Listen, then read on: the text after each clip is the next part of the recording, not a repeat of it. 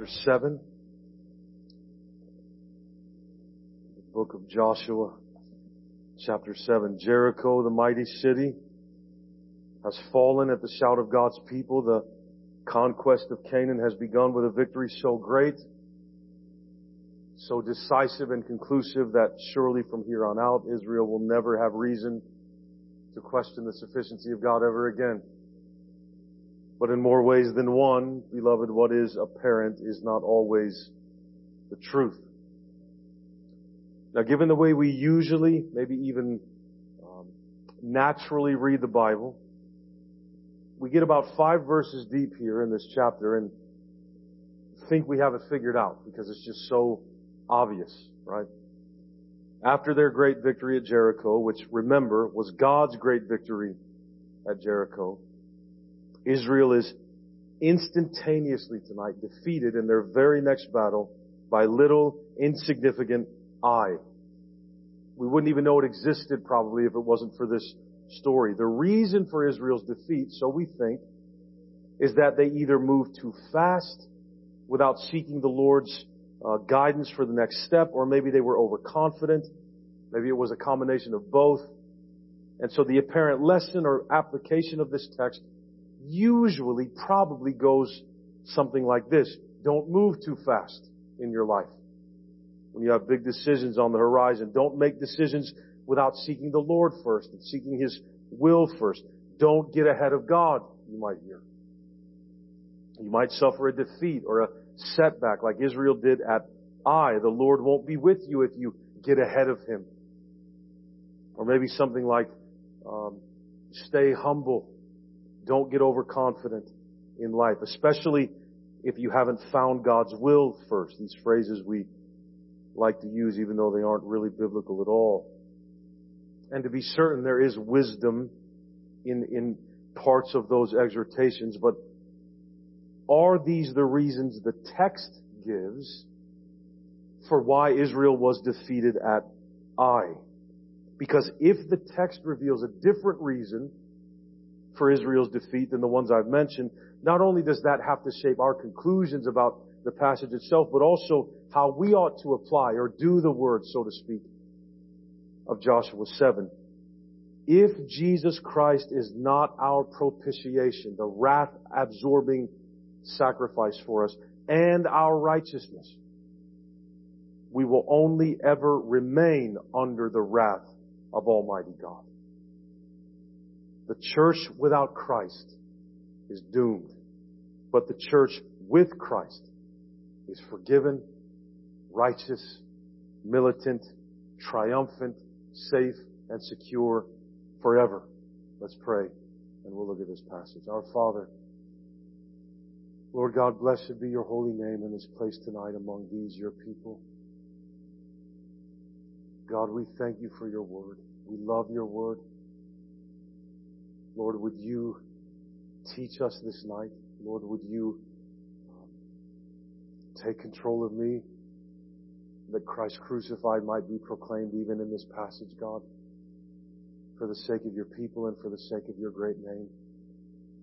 We ask and pray these things in the name of our Lord Jesus Christ.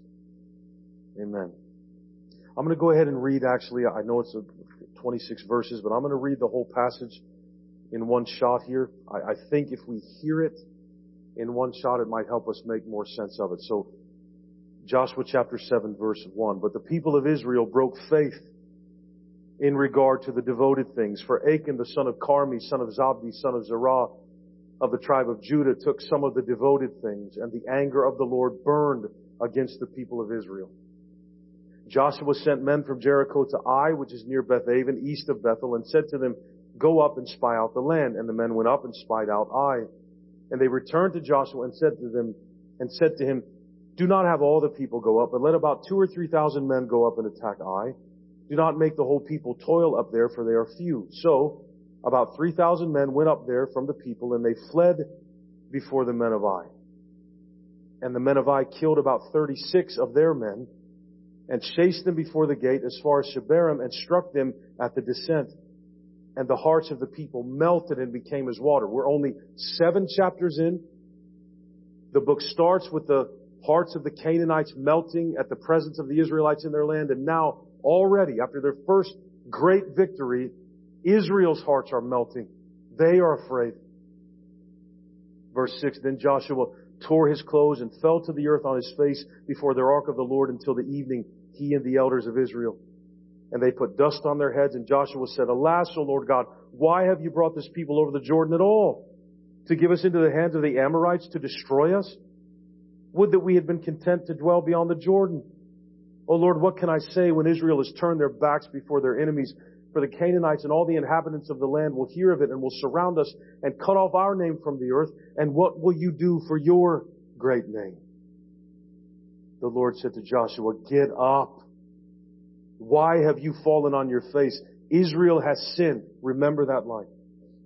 Israel has sinned. They have transgressed my covenant that I commanded them. They have taken some of the devoted things. They have stolen and lied and put them among their own belongings. Therefore, the people of Israel cannot stand before their enemies. They turn their backs before their enemies because they have become devoted for destruction.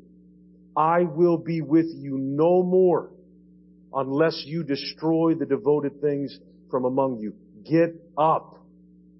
Consecrate the people and say, consecrate yourselves for tomorrow. For thus says the Lord God of Israel, there are devoted things in your midst, O Israel. You cannot stand before your enemies until you take away the devoted things from among you. In the morning, therefore, you shall be brought near by your tribes, and the tribe that the Lord takes by lot shall come near by clans, and the clan that the Lord takes shall come near by households, and the household that the Lord takes shall come near man by man. And he who is taken with the devoted things shall be burned with fire, he and all that he has, because he has transgressed the covenant of the Lord, and because he has done an outrageous thing in Israel. So Joshua rose early in the morning and brought Israel near, tribe by tribe, and the tribe of Judah was taken. Joshua is obedient to the Lord time and time again. And he brought near the clans of Judah, and the clan of the Zerahites was taken. And he brought near the clan of the Zerahites man by man, and Zabdi was taken. And he brought near his household man by man, and Achan, the son of Carmi, son of Zabdi, son of Zerah, of the tribe of Judah, was taken.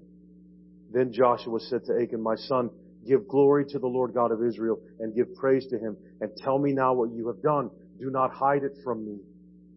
And Achan answered Joshua, truly I have sinned against the Lord God of Israel, and this is what I did.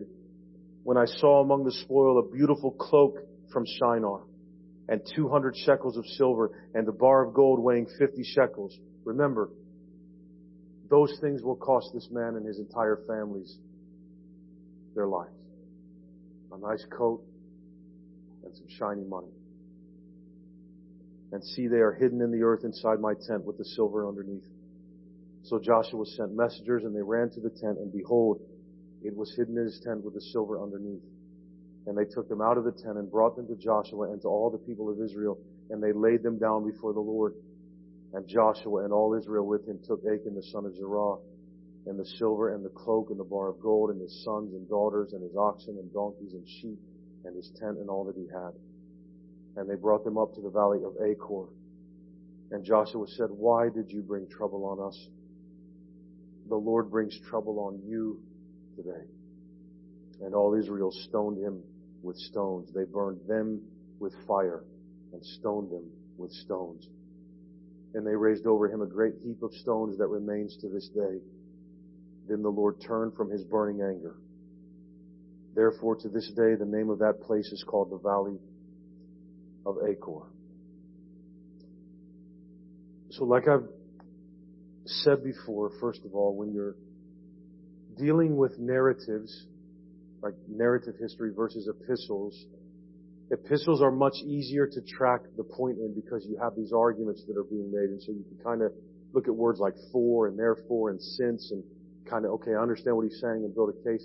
In narratives, you're basically getting a historical record, a story, and so what would God have you and I take from this? What do we need to see? And one of the ways that we understand narratives the best is to note the structure, right?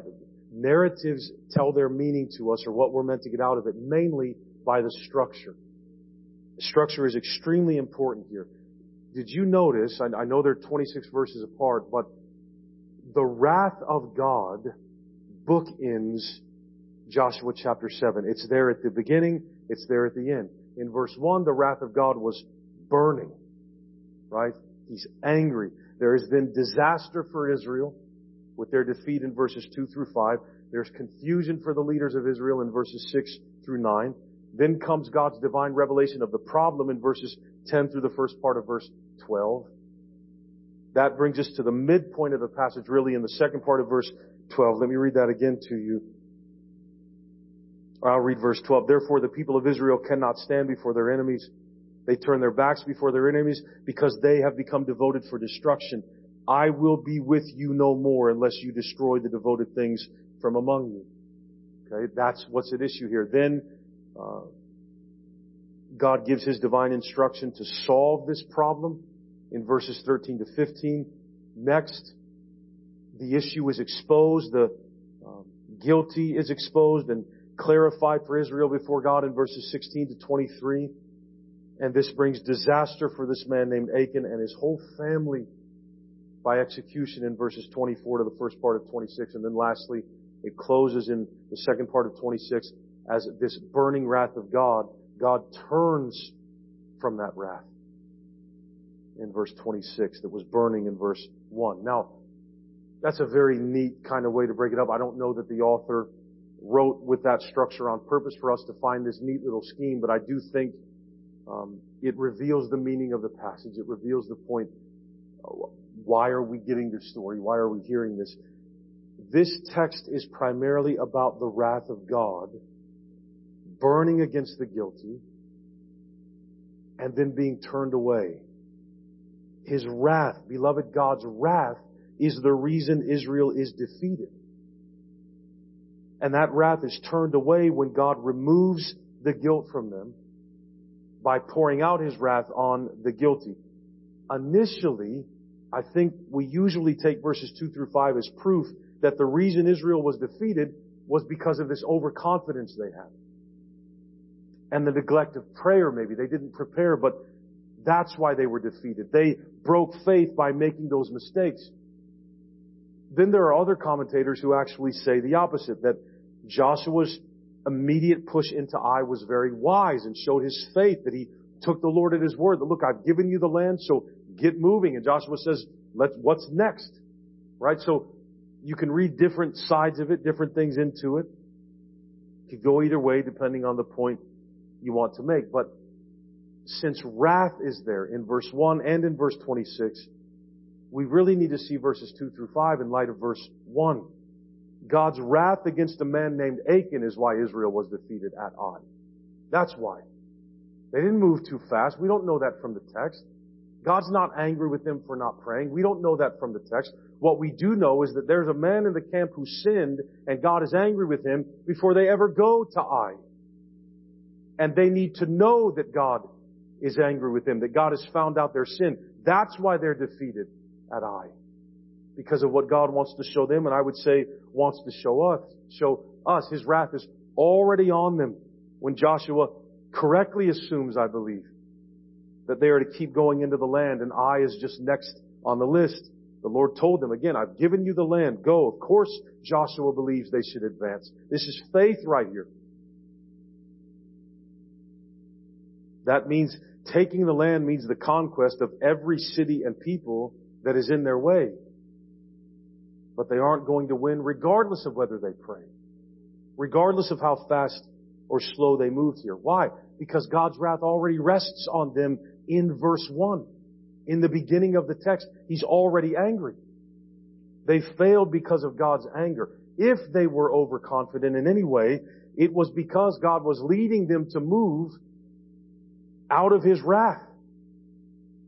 John Calvin writes this about this section. When the 3,000 or thereabouts were repulsed, it was only a just recompense for their confidence and sloth. He's saying that's what some people say. The Holy Spirit, however, declares the fewness of numbers was not the cause of the discomfiture. So, they're so arrogant they only sent 3,000 but the men up there. But that's not what the Bible says is the reason for God's wrath or that they were defeated. The fewness of numbers was not the cause of the discomfiture and ought not to bear the blame of it. The true case was the secret counsel of God, who meant to show a sign of His anger, but allowed the number to be small in order that the loss might be less serious. The text teaches that God's people failed because they're under God's wrath. All of them. All of them. The whole camp, the whole nation is under God's wrath because of Achan's sin. What are we to make of this, you and I? Because you could push here, right? Do our failures and disasters that we're experiencing in life sometimes, does that mean we're under God's wrath? And we need to figure out what we've done wrong? And we just don't know we're under God's wrath yet? I read one commentary that said, I strongly disagree with this, but the gentleman said that, does the church really think it can exist and not be under God's wrath? Is that why things aren't working out for us in our lives? Because we're under God's wrath and we don't know it. We don't realize that we've made a mistake or sinned in some way. And so, well, I would say here at the outset, has anything happened between I and Moundsville in 2023 that has addressed the issue of God's wrath for the world? Anything that's happened in between. We'll come back to that. In verses 6 through 9, we can understand why Joshua is so confused under God's wrath. This was completely unexpected. They had believed the promise. They had won a great first victory, a decisive one at Jericho, a conquest-shaping one at Jericho. Joshua is very bold here, but we have to remember, Joshua doesn't have the information that the reader does in verse 1. God hasn't revealed that yet. Joshua is just doing what he is supposed to do as Israel's leader. He doesn't know that God's wrath is burning against Israel at this point. Because somebody's done what God forbade them to do in Joshua 6. His complaint in verse 7 here, this isn't like Israel, it sounds the same. It isn't like Israel complaining in Numbers. Complaining to God is very different than complaining about God, which is what Israel was doing in Numbers. Joshua is saying, Lord, what has happened here? We were doing what you wanted us to do. You told us to take the land. If you brought us out here to lose the second battle that we're in, the Canaanites are going to mock you. They're going to mock us. What will you do for your great name? That's the heart of Joshua's complaint. That's the heart of his burden. Lord, you're going to look terrible if we lose against little tiny I.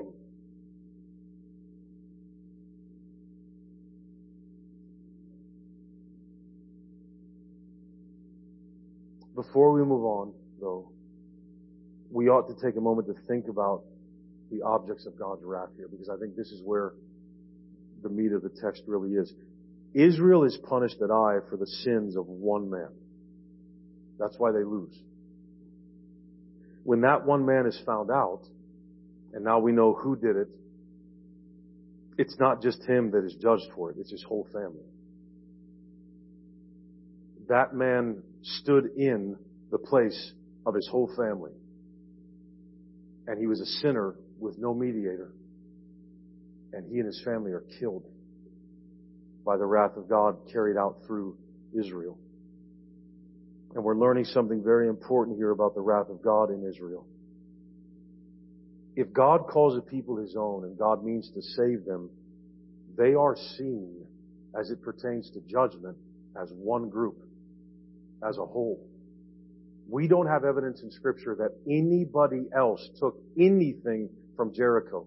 The whole nation, however, is defeated by this little tiny people because one man did. And yet the Bible says Israel broke faith. The people broke faith. They did this. They took the devoted things. God is telling, He sees them as a group. They rise as a group, they fall as a group. And by doing so, God is not being unfair or unjust. And this is what our minds will do. Like, how could God do this? His whole family, they didn't do anything. Beloved, that's our predicament. That's our predicament. God is showing the world here through Israel. Remember, we learned this morning in Romans 15 what we already knew. This is written for our instruction, beloved. God is showing the world through Israel, and even this episode with Achan, that humanity as a group will either bear the punishment of Adam as a race, or someone, for that not to happen. Now we realize, okay, so you're all considered guilty for the sins of one. So what Adam did, now all humanity is under this curse. All of us, we will either bear the punishment of Adam as a race because we are his descendants, we're part of his family, or somebody will have to step in, be perfect, and as that perfect sacrifice, bear all the wrath of God towards the whole group in our place, so that the salvation is given to everybody in place of the punishment that we deserved because our forefather Adam fell. Humanity died in Adam. We all died that day. God's wrath extends to the whole group now. The whole race of humanity. The defeat of Israel and the judgment of Achan and his family shows us that without an obedient representative for humanity, all we will get from God is his wrath. Notice in verse 1, it says that the people of Israel broke faith. Again, we come back to that. In one man named Achan. The people broke faith. It sounds like Achan broke faith. No. It's the group. One tribe, one nation created by God. That's how God sees humanity. One man brought God's wrath on a whole nation. And even when the truth of the matter was found out and the nation was spared, that man's whole family was not. Now again, we can think God is unfair. I don't know the easy answer to that. I will tell you this. It doesn't matter if you think God is unfair. You are guilty before God for your sin. You don't get to tell the judge that he's not allowed to say you're guilty.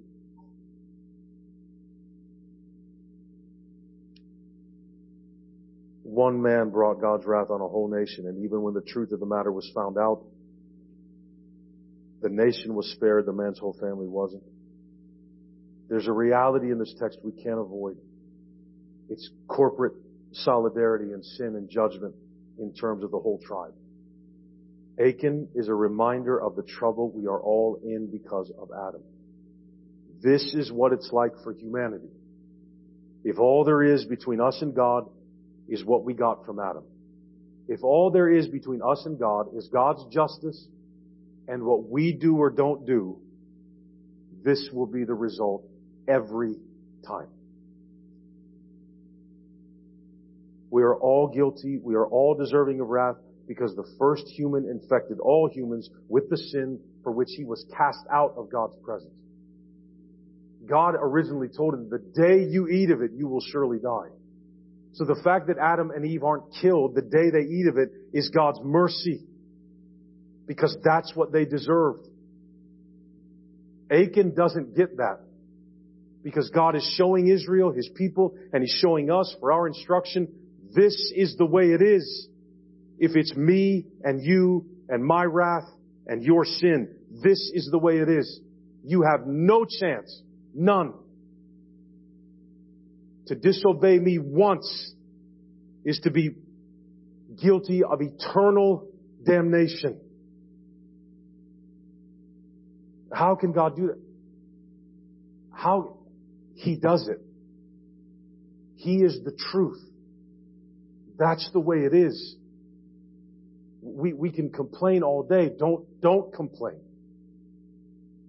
God's not sitting in the dock taking questions about whether or not He's just. He's just. That's what justice is. That's what it looks like. That's what it demands. That's what it does. We are second. We are created. We have no idea what justice is. God is justice.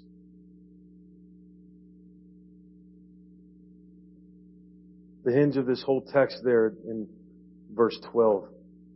I will be with you no more unless you destroy the devoted things from among you. Israel now as an entire nation, because there's a little bit of sin. There's a cloak and some gold and some silver in one guy's tent. If you don't purge that evil from among you, I'm going to wipe out the entire nation. I will not be with you anymore. You are on your own. Kindling is what Israel is, and what the world is if the sin is left unaddressed. If the sin in the camp is allowed to remain in the camp is kindling. Humanity is kindling before God's wrath if sin is left unaddressed. If it's all up to us to just hope we don't steal some loot. Just a little bit, like really? You'll turn for just because of this? Yeah, because I said not to take anything. It's not, God is not petty. We as created beings have no idea what sin really is. How offensive even the smallest thing is to the holiness of God. We don't grasp it. To us it seems small, but we aren't God.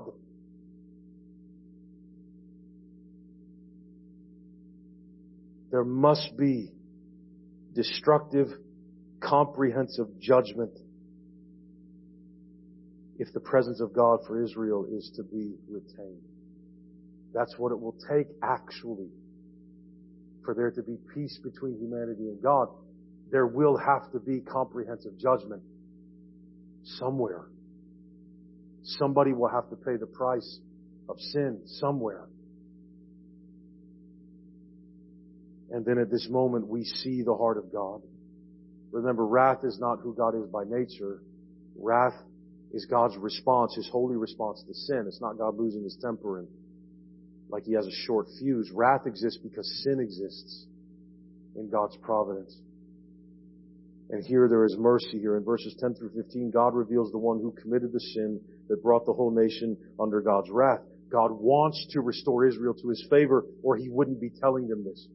You see that. You see His heart here. My goal is to be with you in Canaan, not to remove myself from you. That's the heart of God for His people, Israel. So He makes known where the issue is. He reveals the sinner so that there might be restoration after His wrath has addressed the issue, the devoted things that were taken. And we see the awful severity of it in verses 16 through 26. Right? So again, you have the difficult conquest of Canaan to understand. Like, they're wiping out entire people groups here, but not because they're not Jewish. Don't miss that. God will do to sin in Israel what He's going to do to sin in Canaan. Achan was a Hebrew. His family were Hebrews.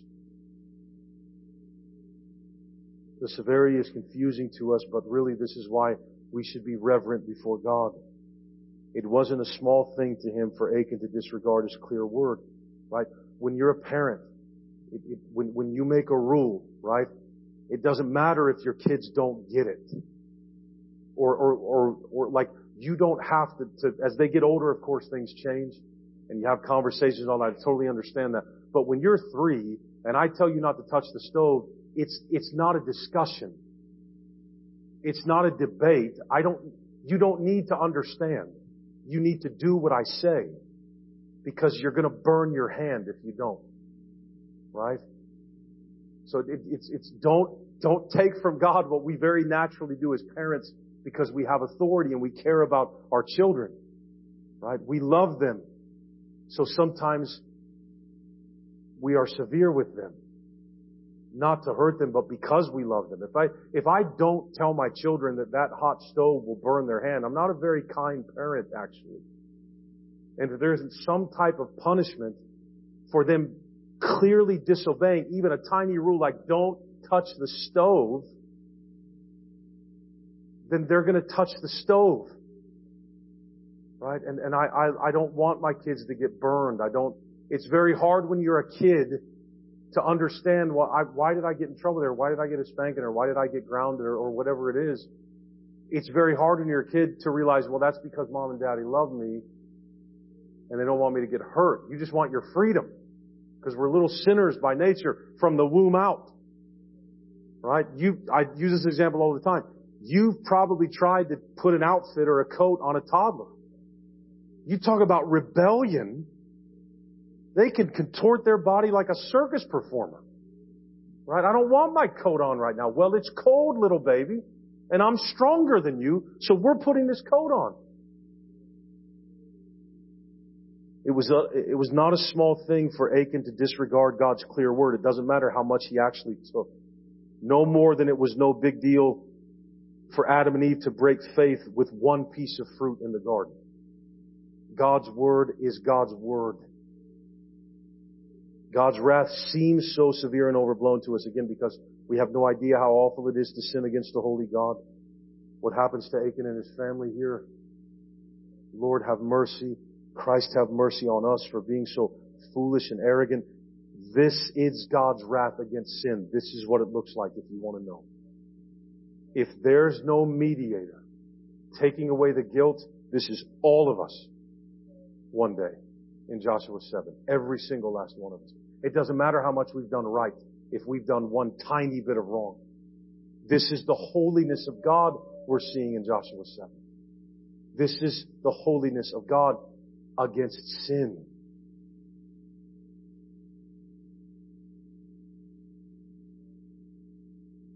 The man's whole family paid the price here. And so will we for Adam's sin, which we've taken on as our own with both hands, filled with glee to do what we want and take what we want from God. Like the worship he says is his, and we worship other gods anyway. There's another heap of stones made here in Joshua at the end of chapter 7. But this time it's to remember that God's wrath burns against rebellion, and don't forget it, Israel, he says. Lest we make the same error that Achan did so that he could just have a little bit extra for himself. You can imagine him going through that in his mind. Well, this isn't that much. I'm sure it's not a big deal. It's God that decided it was a big deal. Worry about you and God. Don't try to parse out whether or not sin is a big deal. If God has forbidden it, it's a big deal. Throughout Israel's history, we know this by now, there are monuments to God's saving help. They just made one in chapter 4, verses 1 through 10. And now to God's burning, destroying wrath is a monument. The wise one will pay heed to both. But, really, who is that wise? Everybody in here probably knows the holiness of God and His wrath against sin. Does it keep you from sinning? Does the fact that Achan and his whole family, does the fact that we're all guilty in Adam, does it make you stop sinning to hear God's law over you? No. No one is as wise and as good and as obedient as God requires. Nobody. And you say, well, I do my best. It's not good enough. It's not good enough. He doesn't grade on a curve. It's wrath, or it's God has made provision some other way.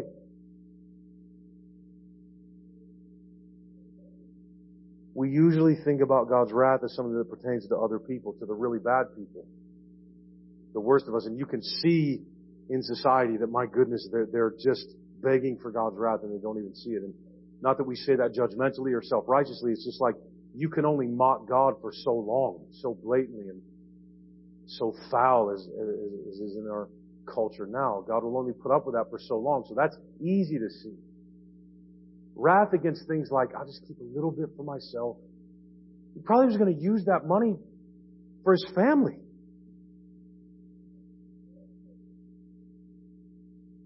The wrath of God is no small thing.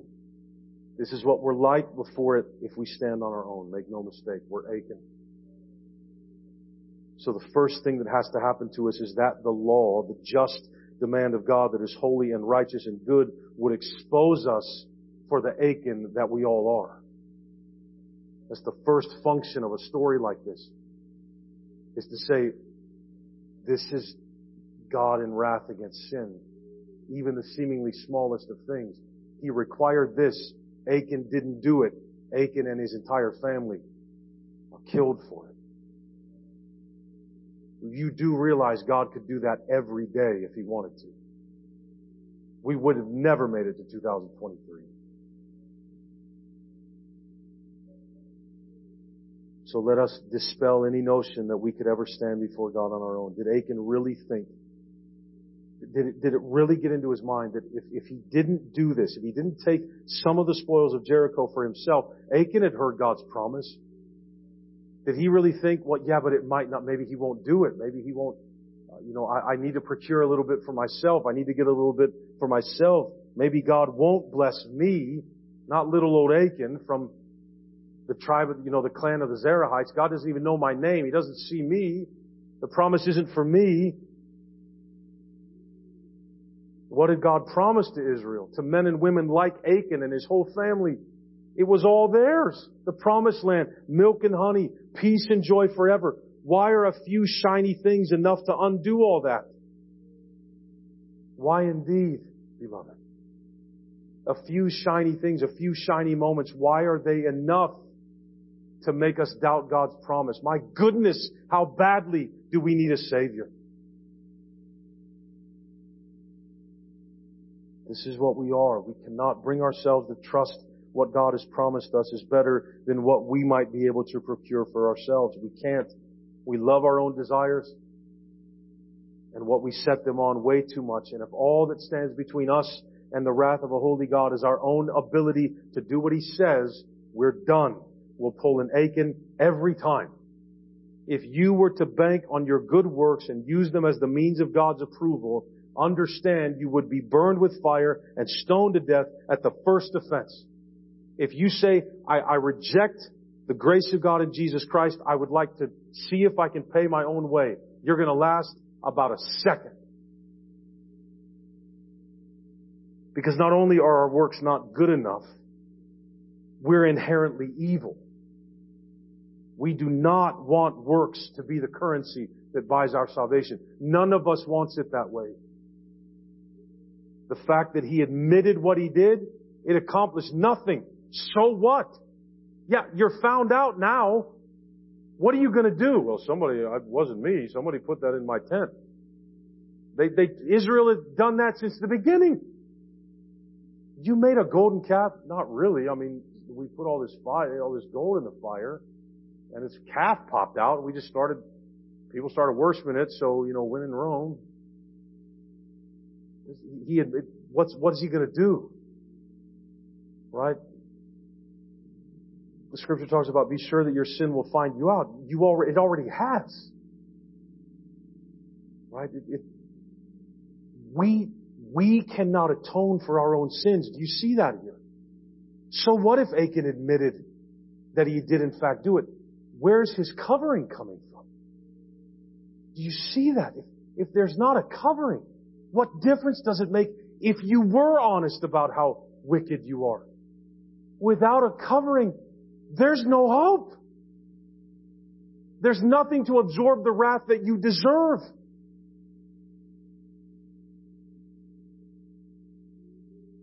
That's how it works without a mediator. Our works are worth nothing. Our good intentions or honesty or genuine heart, they're worth nothing. They're dirty. How could he deny it, right? Mercy comes for the repentant, not someone who banks on coming clean as the means of salvation. You want to know what the world in eternity would look like if salvation was up to us? Even just to the extent that we not disobey just one little command, there is a place like that. There is a place to go that you could find out what a world like that would look like. It's called the Valley of Achor. And you know what's there? There's wrath there. And a pile of rocks over a man and his family who broke faith with the promising God. That's what it would look like.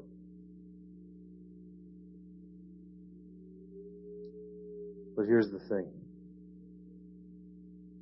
God did do something. God sent His Son to be the propitiation for our sins. God sent His own Son. And in Hosea, years later, chapter 2, verses 14 and 15, God promised that because one was going to come who would obey, because one was going to come who would not be enticed even by the kingdoms of the whole world, much less a few pieces of gold from a ruined city, God sent His Son to be born of a woman, born of the flesh, who could stand in our place in the great valley of Achor, where it would be decided for all eternity whether we would stand on our own before God with nothing but our best efforts, or stand before God in His Son, not just forgiven, but righteous forever. God didn't avoid the punishment of the valley of Achor. That's the thing. He went there Himself in Christ and paid the price for the whole group, the whole tribe, sinful humanity, the whole race, every single one of us. And there in Christ, what does He do? Hosea says He will allure us and love us back to Himself. The valley of Achor became a door of hope for everyone forever. And now we don't look at a heap of stones to remember that God might kill us. When we realize we've sinned and abide under God's judgment, we find ourselves in Christ, who is a new Adam, a new Achan for us. You and I look at one stone that was rolled away, at which God raised that obedient Son to be our justification. And that's the gospel for all who will receive it, Achan or not. Beloved, sometimes we will be overconfident. Sometimes we won't pray as we should. Sometimes we'll forget to submit ourselves to Him. Sometimes we'll remember that we should and not submit ourselves to Him anyway. But you need to know something. The wrath of God has been exhausted for you in Christ. It is no more. God is angry with His children who have received His gospel no more. The wrath that justly burned against you has been absorbed for you by Christ. He was literally punished for you. He was stoned. He was destroyed and murdered for sins He didn't commit, just like Achan's family, and became our Savior. And He never will be angry with you again, because Christ is sufficient for you. We are not now, nor ever will be again under God's wrath. Don't let anybody tell you, Christian, that if you mess up, God's going to get you. Don't listen to it. Rebuke it in the name of Jesus Christ. Jesus absorbed God's wrath that justly burned against me. He didn't cast it off like I hadn't sinned. Jesus went to the valley of Achor and got stoned and burned for me, a sinner, and for the whole group, so that now God's people will most assuredly enter the true promised land. We don't live as Christians by fear from cautionary tales about what not to do. God is not wagging His finger at us like we're rotten little children, warning us that if we step out of line, He's going to have to go get the switch. No. God had a big switch. And the back of Jesus is where you can see what it did. He literally covered me to be beaten for me because I'm a sinner. All the just wrath of God was poured out once and for all on Christ for you, believer, for you. We lived in the valley of Achor, no question.